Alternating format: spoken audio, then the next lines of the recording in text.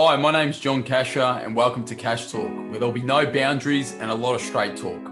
All things money, business, and just everyday stuff.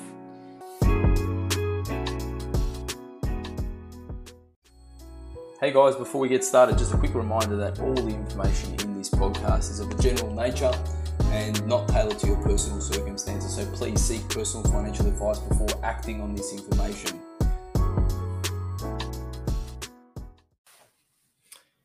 Hey everyone, and welcome to another edition of Friday Finance that we've been having on the Cash Talk podcast for a few weeks now, and I'm really enjoying it because I'm joined by the lovely and the very cluey Mason, who's going to question me today on a few things about end of financial year strategies or tax strategies. So Mason, I've put you on the pedestal now, so hopefully you're on your A game today when it comes to end of financial year strategies. Yeah, thanks, Joel. I've had a morning coffee, so I think I'll be on the ball. I'm hoping, but yeah, I think end of financial year tax strategies, like we're doing it now because obviously coming into June, and we want to give enough time to actually implement some of these strategies. We don't get to 30 June and then try to do all these things in the one day, because as we'll touch on a bit later, it's not always a good idea to leave it to the last minute. That can cause some headaches down the line. But I guess, John, what do you see most common people sort of looking to do at this time of year? Yeah, well, I know for us it's a very, very busy period. Actually, most people go, "Oh, why is it so busy?" Well, what we're trying to do is maximize what we can do up until 30 June, because it is one of those deadlines that's a hard deadline. Like Christmas, for example, is not a hard deadline. It's more in people's minds, where this one is actually a hard deadline because some of the strategies just expire at that particular time. So, for us, we want to try and be as prepared as we can be throughout the year, so that we don't have this mad rush. But we are checking, and what we are mainly checking is in the superannuation space, in regards to looking at superannuation and seeing if we can kind of utilize any of these contribution caps, if we can potentially put some in this financial year, or do we wait next year, or which way is the kind of best way to do this. So trying to navigate through contribution caps for us. I think the other one as well too is just making sure that we haven't not taken anything into consideration throughout the year that a client maybe have forgotten to tell us. For example, a windfall, a redundancy. I know I'm working with a client at the moment who's changing jobs, and he's going to have a bit of a redundancy payout or a termination payout. And so we're trying to figure out what financial year that's going to fall on. Is it going to fall on before the 30 June, or is it going to fall after 30 June? And, if it's going to fall on this financial year, well, we've got to attack it pretty quickly. A lot of these things have time delays in regards to certain things, the paperwork, the forms, unfortunately some of the red tape. So we need to get that done. So really kind of trying to look at, for us, things like superannuation strategies. We want to be looking at, potentially if we've missed anything, but as well too, we want to be making sure that we've done other things as well too. Like, is there anything that we can do upfront payments on? Are we paying for income protection annually? Are we paying for it monthly? Can we do it this year? Should we do it annually? And so the other thing is that people have this kind of thing that, maximize every tax year as much as you can from actually a deduction perspective. Well, no, tax is planning. It's actually planning. Are you going to have a big year this year, or are you going to have a big year next year? I was working with another client this year. That another one just kind of comes to mind. They, just to put it in perspective, they are going to have a massive, massive year, okay, when it comes to income. But they're in a company, so I'm working with the accountant on the work in regards to how we're going to flow that money out. And me and the accountant and the client ended up deciding that it was probably best for the client to hold off actually doing any additional concessional contributions this year, because the way that we're going to flow that money out of the company will probably mainly flow out in 2024. Now, if you think about that, actually, if they did that this year, we worked out, or the accountant worked out, I think they were going to be like $15,000 worse off by taking the contributions this year rather than holding them off till 2024. So, very, very good job by both the advisor and the accountant working together for the client to help them properly tax plan. So, yeah. I think it's a really good point you just raised there, John. I think it's not one professional does everything. It's in collaboration with one another. Like a financial advisor and accountant can work so well together because they can combine strategies, discuss strategies, because we know things that an accountant might not know, and vice versa. Like tax is so complex. Like we're definitely not saying we know everything tax wise, not by a long shot. So I think having that team of professionals around you to manage this, and knowing that there could be something years down the line, it can make all the difference. And in playing that out. So you mentioned delaying super contributions. So I think it would be good to touch on this now. What do you mean by delaying super contributions, and why would that be important for future years? Yeah, so it depends really on how so there's a few factors before we put money into superannuation. Let's start there. So first thing we're always looking at is around cash flow, okay? Because think about it, when it comes to superannuation contributions, we're pulling money out of an account to put it into another account. So we want to be making sure that we've got enough cash flow to support the individual or the couple's life or whoever we're working with. But also we've got to take into consideration that we're locking this money away for a period of time. So for example, I was speaking to a lady yesterday. She's 65, so we're literally putting money in, but the money is essentially accessible if we really want it. But if I'm talking to a 35-year-old or a 30-year-old and we're locking money away for 25, 30 years, we want to be making sure that we're looking about accessibility of funds as well too. Now, with that in mind, so we've looked at cash flow, we've looked at accessibility, we've looked at future goals and future expenditure, like are they having a wedding, do they need to renovate the house, what's coming up? Then we're going to the scenario where, okay, they can afford to put money into super and they can lock this thing away. But then should we do it this year? Or should we do it next year? Or should we do it in the years to come? And what we're referring to is using what we call the concessional catch-up contributions, okay? Now, what that means is essentially that you can use concessional contributions up to 5 years prior. And I think the start year, and mate, correct me if I'm wrong, I always get this one muddled up. I think it's from the 1st of July, 2018. Okay. So the 2029 financial year, Mason, that's right. I'm pretty sure that's the one, correct? Yes. Yeah. So the first financial years that you can use are 2018-19 years. So the first year you can use it from the 1st July, 2019, so on. Does that make sense? There's so many that we got to remembering all off the top of my head. But yeah, I was right, which hopefully makes sure I'm not going insane, mate.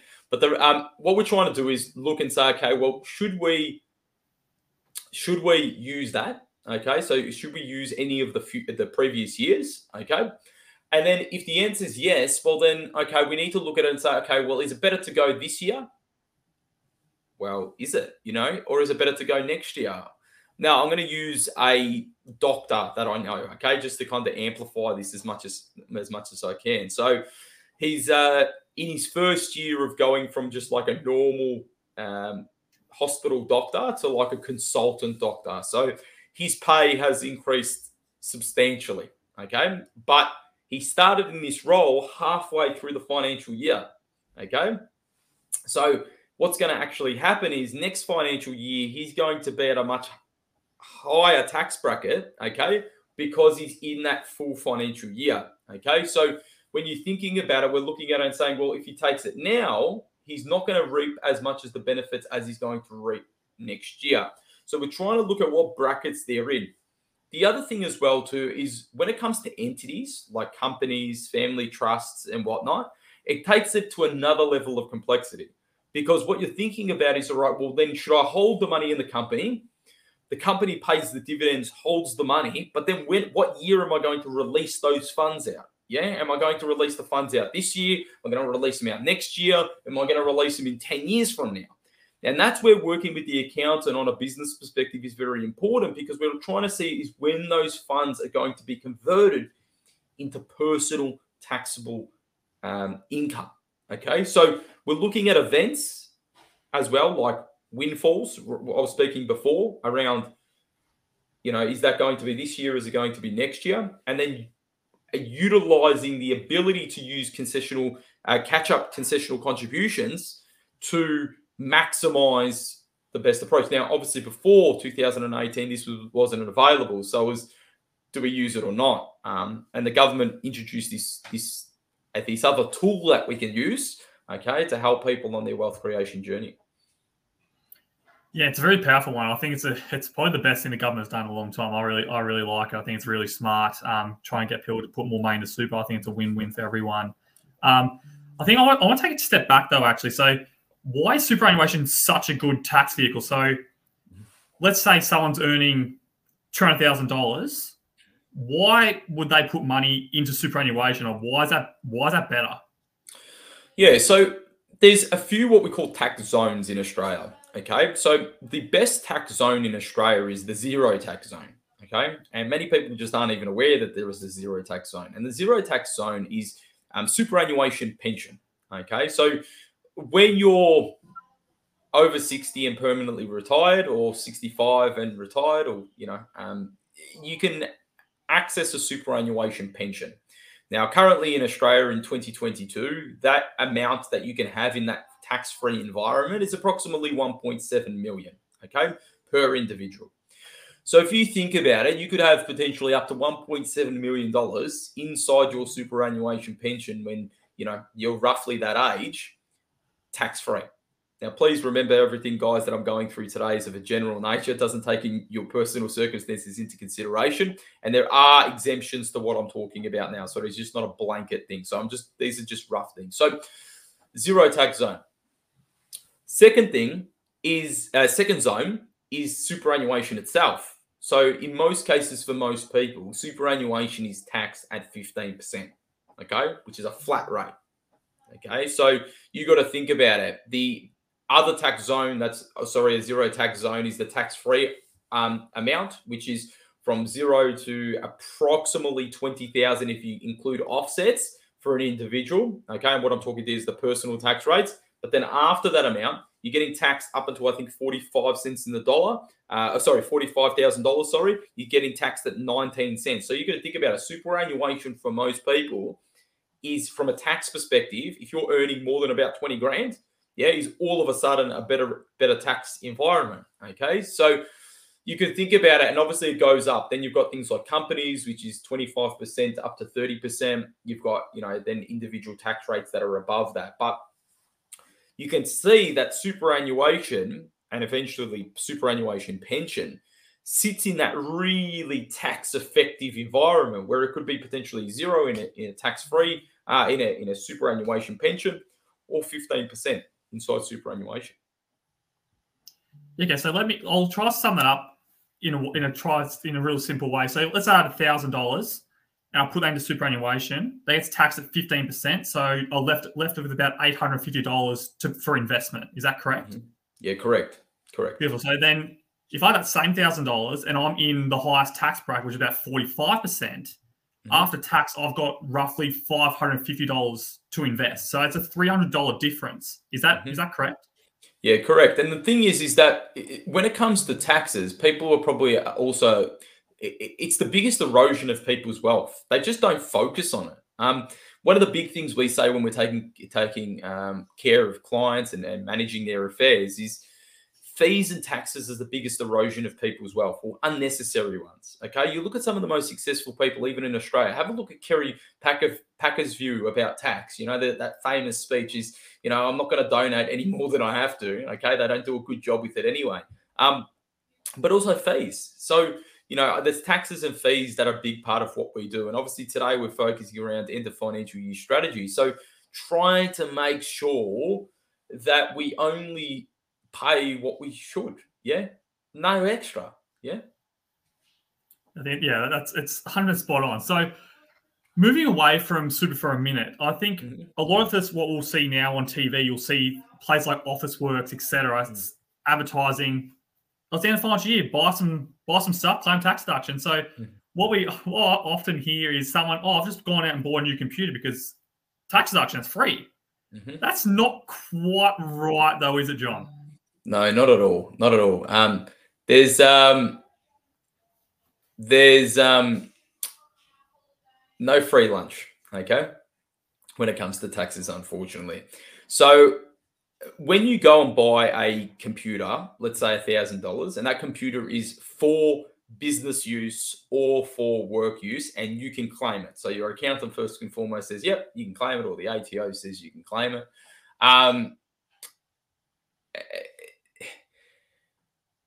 You're getting the tax back. So maybe I'll make this easy. So if you were at a tax rate of 15% to make it easy, okay, that $1,000 would come off your taxable income, and you'll essentially get $150 back in tax, okay? Or you'd have to pay less. You have to pay less, $150 worth of tax.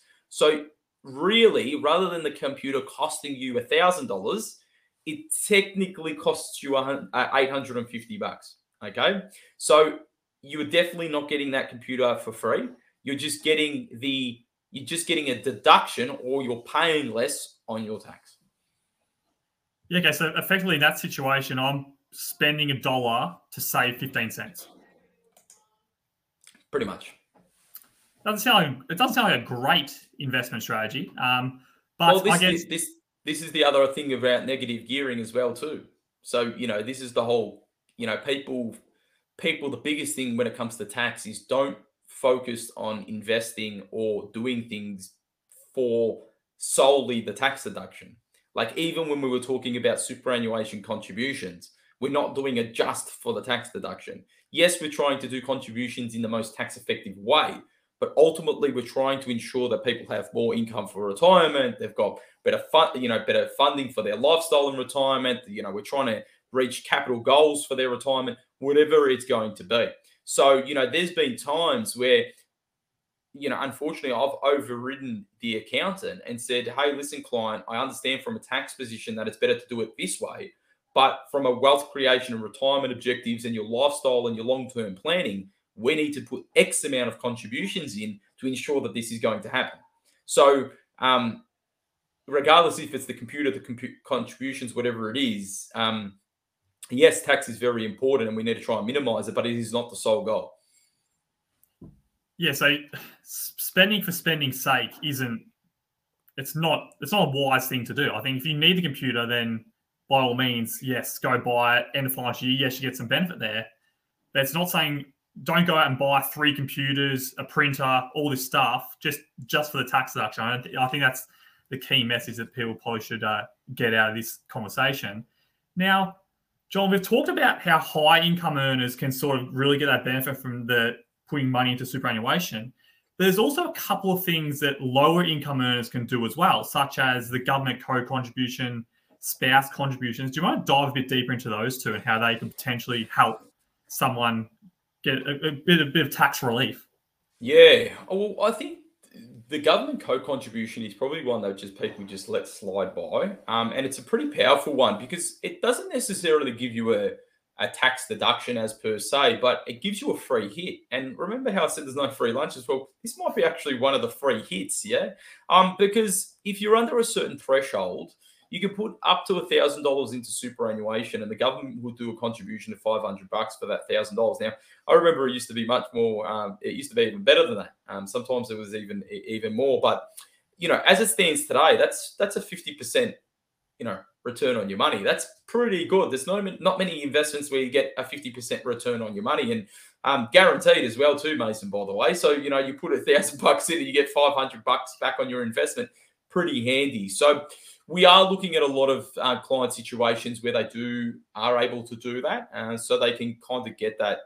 But one thing is with the government contribution is you can't have the cake and eat it. So you can't claim that $1,000 as a tax deduction and get the government co-contribution. So it's very important that that's the case. So yeah, once again, we're looking at those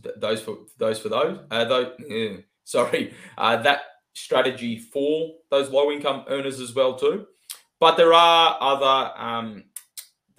other free hits that are actually done as well too in regards to low income offsets that people get as well too. And Mason, happy for you to jump in as well too. What are maybe some of the ones that you use as well too, or think about? Yes, I think what's real I think the classic example is, let's say young family just had a young baby, taking some time for a bit of maternity leave. income's obviously reduced for that financial year. It's a really good opportunity to take that. So let's say you put in that $1,000 for your partner after tax contribution, get that $500 from the government, bang, 50% return on your investment. Plus your partner may also put in a spouse contribution. So what that sort of looks like is you put money in your spouse's account on their behalf, up to $3,000, and you get a tax offset of up to $540. So that's another free hit almost. Yes, there's some income caps on that. So for the spouse contribution, it's quite low. So you've got to earn less than $37,000 per annum, or your spouse has to get that tax offset. And with the government co-contribution, it's $41,112 to get that maximum $500 co-contribution. There is a bit of leeway up to about $56,000, where the co-contribution gets less and less. But 2 free hits. So it's managing that. So I think, okay, spouse is currently on maternity leave, or maybe just a bit of time off work because you're in between jobs or something. So assessing these things in June. So, my income's probably going to be around 30 grand this year. What things can we do? Got a bit of extra money laying around. I think it's a win-win idea. If you've got the money there and you want to put it away, of course. And I think the other big thing to take into consideration as well too for a lot of the viewers and listeners is you need to start planning for end of financial year from July for the next year. Like as in if you're too far in that financial year, and let's say you're going to speak to a financial advisor or an accountant, it's the busiest period of their time. Okay, obviously even accountants in July and whatnot. So plan early. We're speaking to clients probably 6 months, 7 months before the end of the financial year and really prepping. And at the moment, we're really clarifying a lot of stuff for them. We're not doing the preparation. So we want to really be making sure that if we're doing this stuff, we're trying to plan as early as we can, as much as possible. And then it's more of clarification of the numbers, we're going to be making sure that this income's being the case or whatever it's going, and making sure that nothing's being missed, like redundancies or windfalls or payouts or whatever that's going to potentially be taxed, so that we're maximizing it in that year. Now, we've been focusing on superannuation a fair bit for end of financial year strategies. And the main reason is because a lot of them do have that cutoff. But there are other strategies that you can deploy as well too when it comes to end of financial year strategies as well. But they are very unique. Okay, so the ones that me and Mason are obviously trying to go through today are really broad and they will capture most people to consider.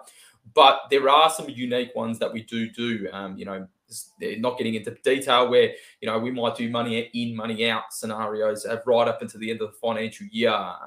We might, intentionally hold back something in a financial year to make sure that it goes into that next financial year because we know that is going to be the lower income year. So really trying to time things. I think the other one as well too, Mason, is the selling of assets, okay, when it comes to investing that I can think about. So I'm not a big one to sell assets. So for me, it's around, trying to hold them, get them right from the start and hold them for as long as you can. But there's certain scenarios, and once again, this is general advice, not personal advice, where I'll intentionally sell an asset that's holding a loss and then repurchase it again. And people will say to me, John, why the hell are you doing that for? Yeah. Now, some of the times what I want to do is if I've captured a capital gain on my investments, for example, and I've got a capital loss that's sitting on an investment, if I sell that investment, I realize that capital loss. Okay. But if I buy it on the same, like sell it and buy it, I'm investing kind of straight away. So there's no kind of in and out period. But what I am doing is I'm putting onto my tax return that capital loss that I can use for that capital gain.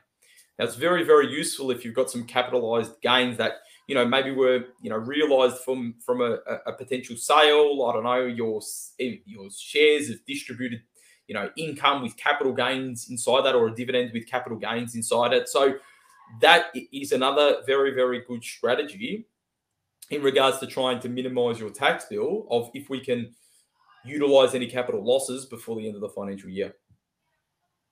That's a really good one. I think and to go a bit broader on that as well, just planning your capital gains. Like, even if you don't have losses, planning the sale of assets, it's so crucial. Like, the difference between selling in June one year and July the next year could mean thousands. So much money. So don't sell willy-nilly. If you need to sell, then that's one thing. But if you've got an investment property, for example, which can often carry significant capital gains, yes, there's discounts and things which we won't touch on today, but getting that added to your taxable income and just playing that, if you know you've had a really big year and you add the capital gain on top of that, all of a sudden you're paying the top marginal tax rate on that gain. Whereas if you did in another year, you might be able to get a bit less, and that could mean tens of thousands of dollars difference in tax. And it's just a simple thing of the date. Yeah, and I think the other one as well too is it just like you said about planning capital gains. Sometimes we'll like do some of the sale this year, some of the sale next year to like even it out. So it also doesn't need to be like all or nothing. It's around staging some sales. So when it comes to like reallocating investments or rebalancing or reshifting, planning the tax obligations is very important around this time of the year as well too. But you know, that realize the capital loss, bank it, reinvest again, so that you do that. It's a pretty handy strategy, or as I like to call it, a tool in the toolbox to deploy when the time isn't required. Yeah, I think that is a good one. I think it's something you just don't really think about. It's just like, oh, got losses here, why not? Like, as you said, you're buying it straight away, so it's not like you're really at risk of that asset shooting up or shooting down in that time period. If you're doing it straight away, you're sort of locking that in and sort of resetting your cost base, which there are consequences to doing that as well. So that definitely has to be factored in, which is always seek advice while you do these things, of course.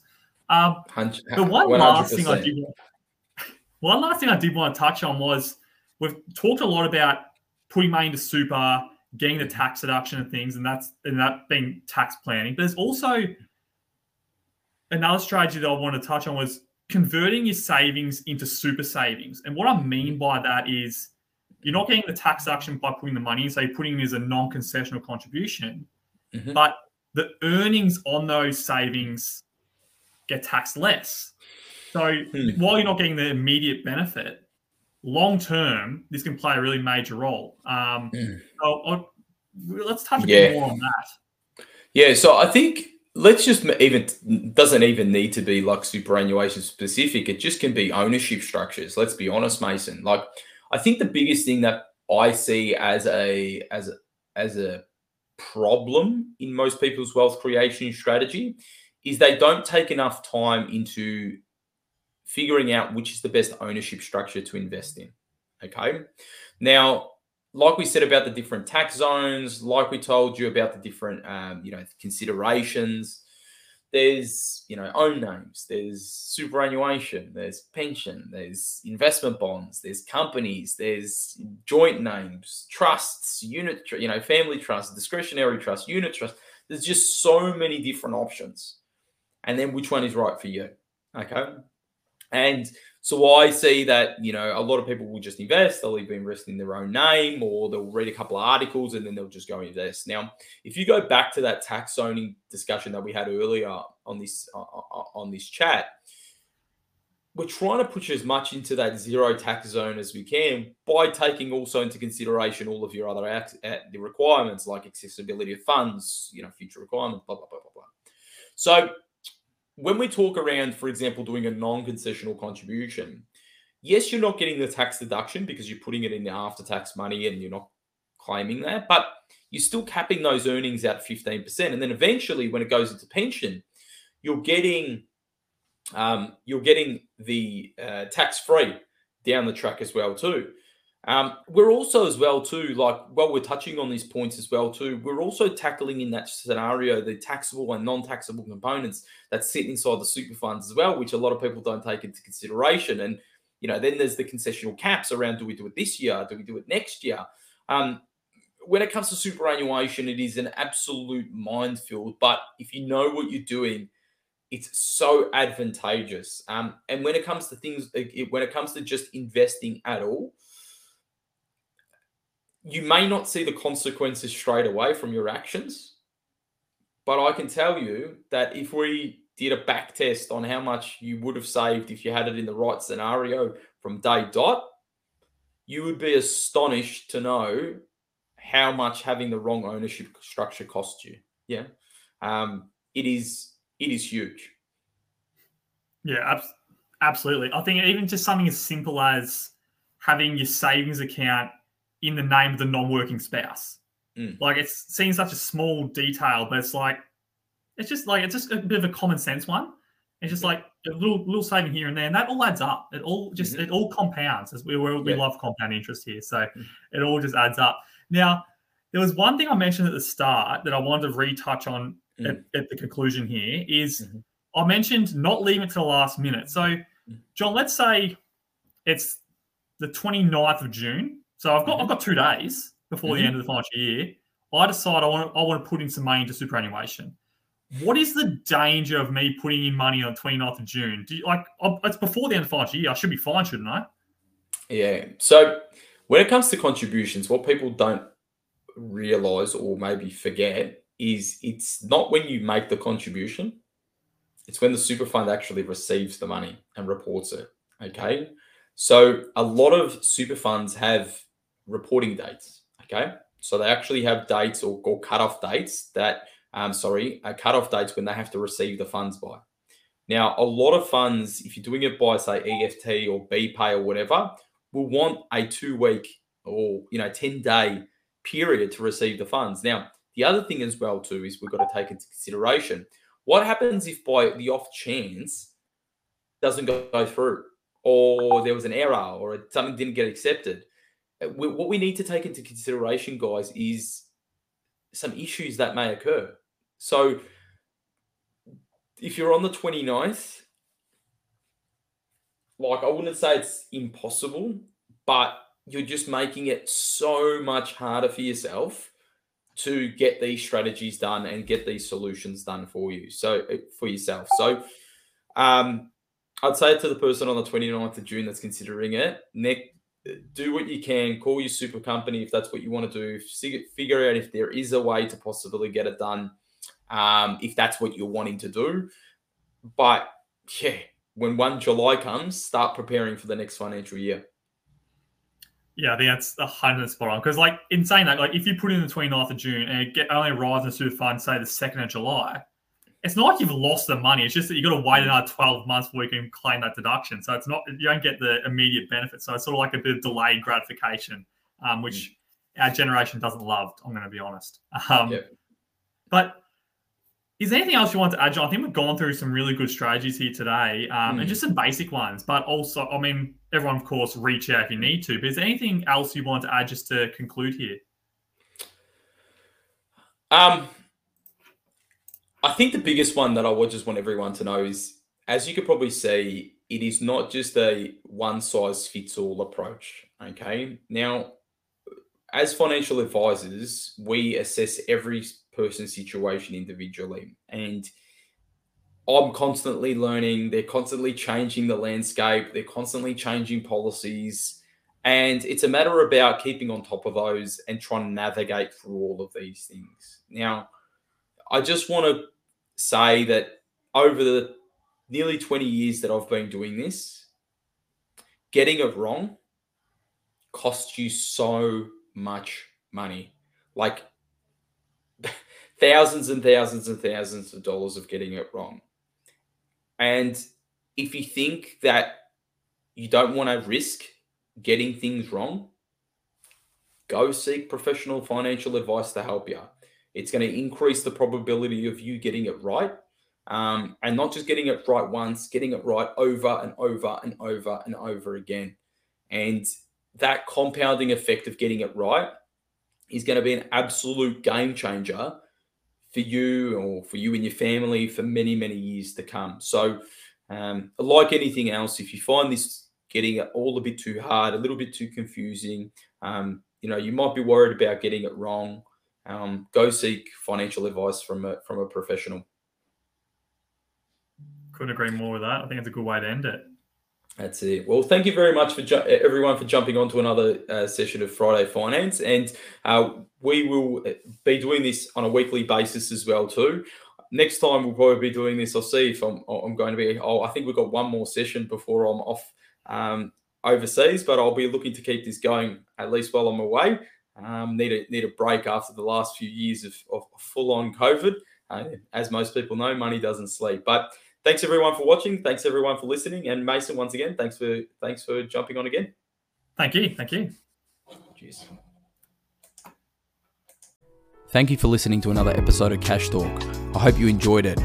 And if you want to learn more about me, jump onto my Instagram at thejohncasher, and you'll find me there, or at my website at www.johncasher.com.au. Thanks for listening. Cheers.